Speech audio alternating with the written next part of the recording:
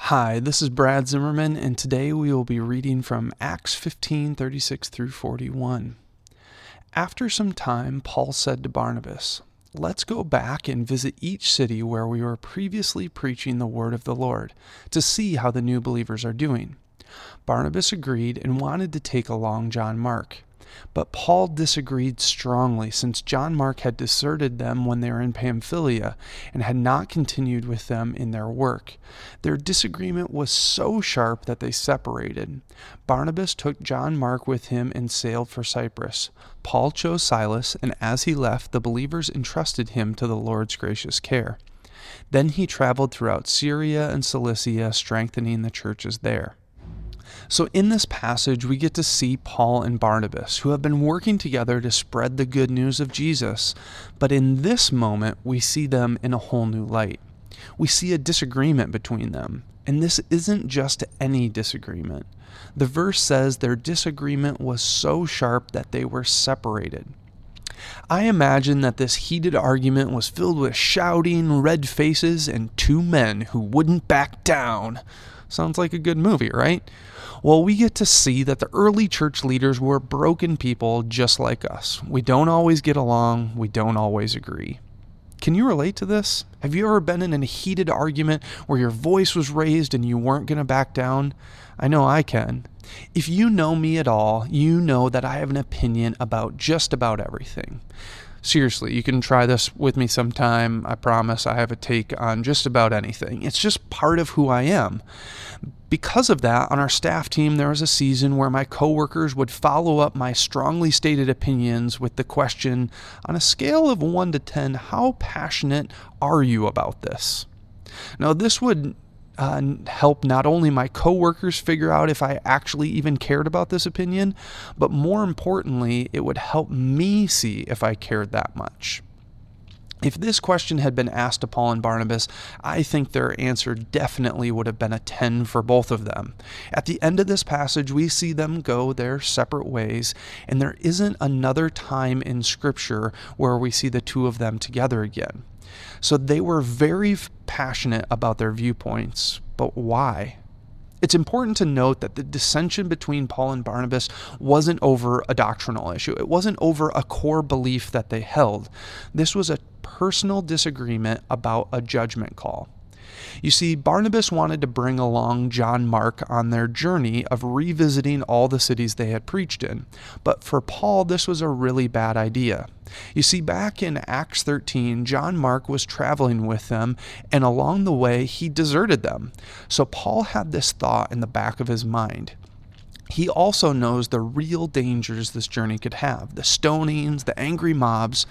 John Mark hadn't experienced any of that, and Paul wanted somebody by his side he could trust. But all that trust in John Mark was lost back in Pamphylia. On the other side, Barnabas, who was known as the son of encouragement, believed in John Mark. He saw potential in John Mark that Paul wasn't seeing. Barnabas saw this journey as a second chance for John Mark. Paul and Barnabas were divided on what to do.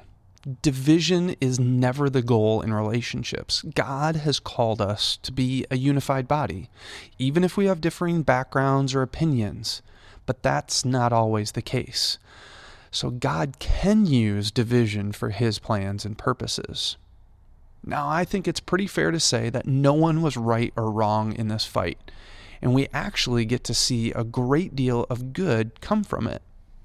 Because of this split, now twice the work was being done, and new leaders like Silas and John Mark were being raised up.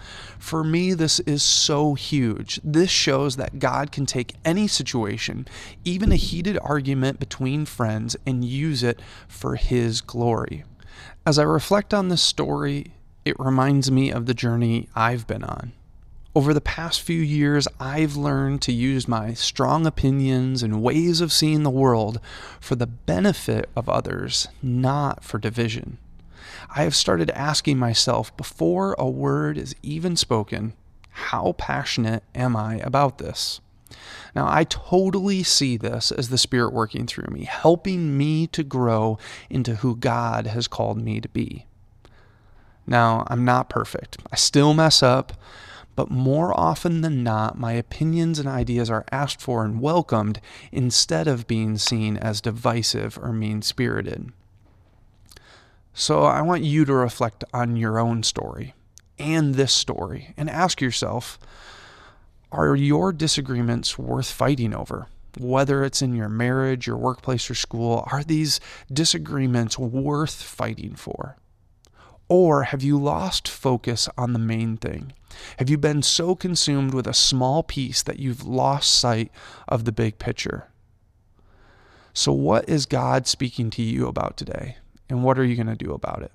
Let's pray together.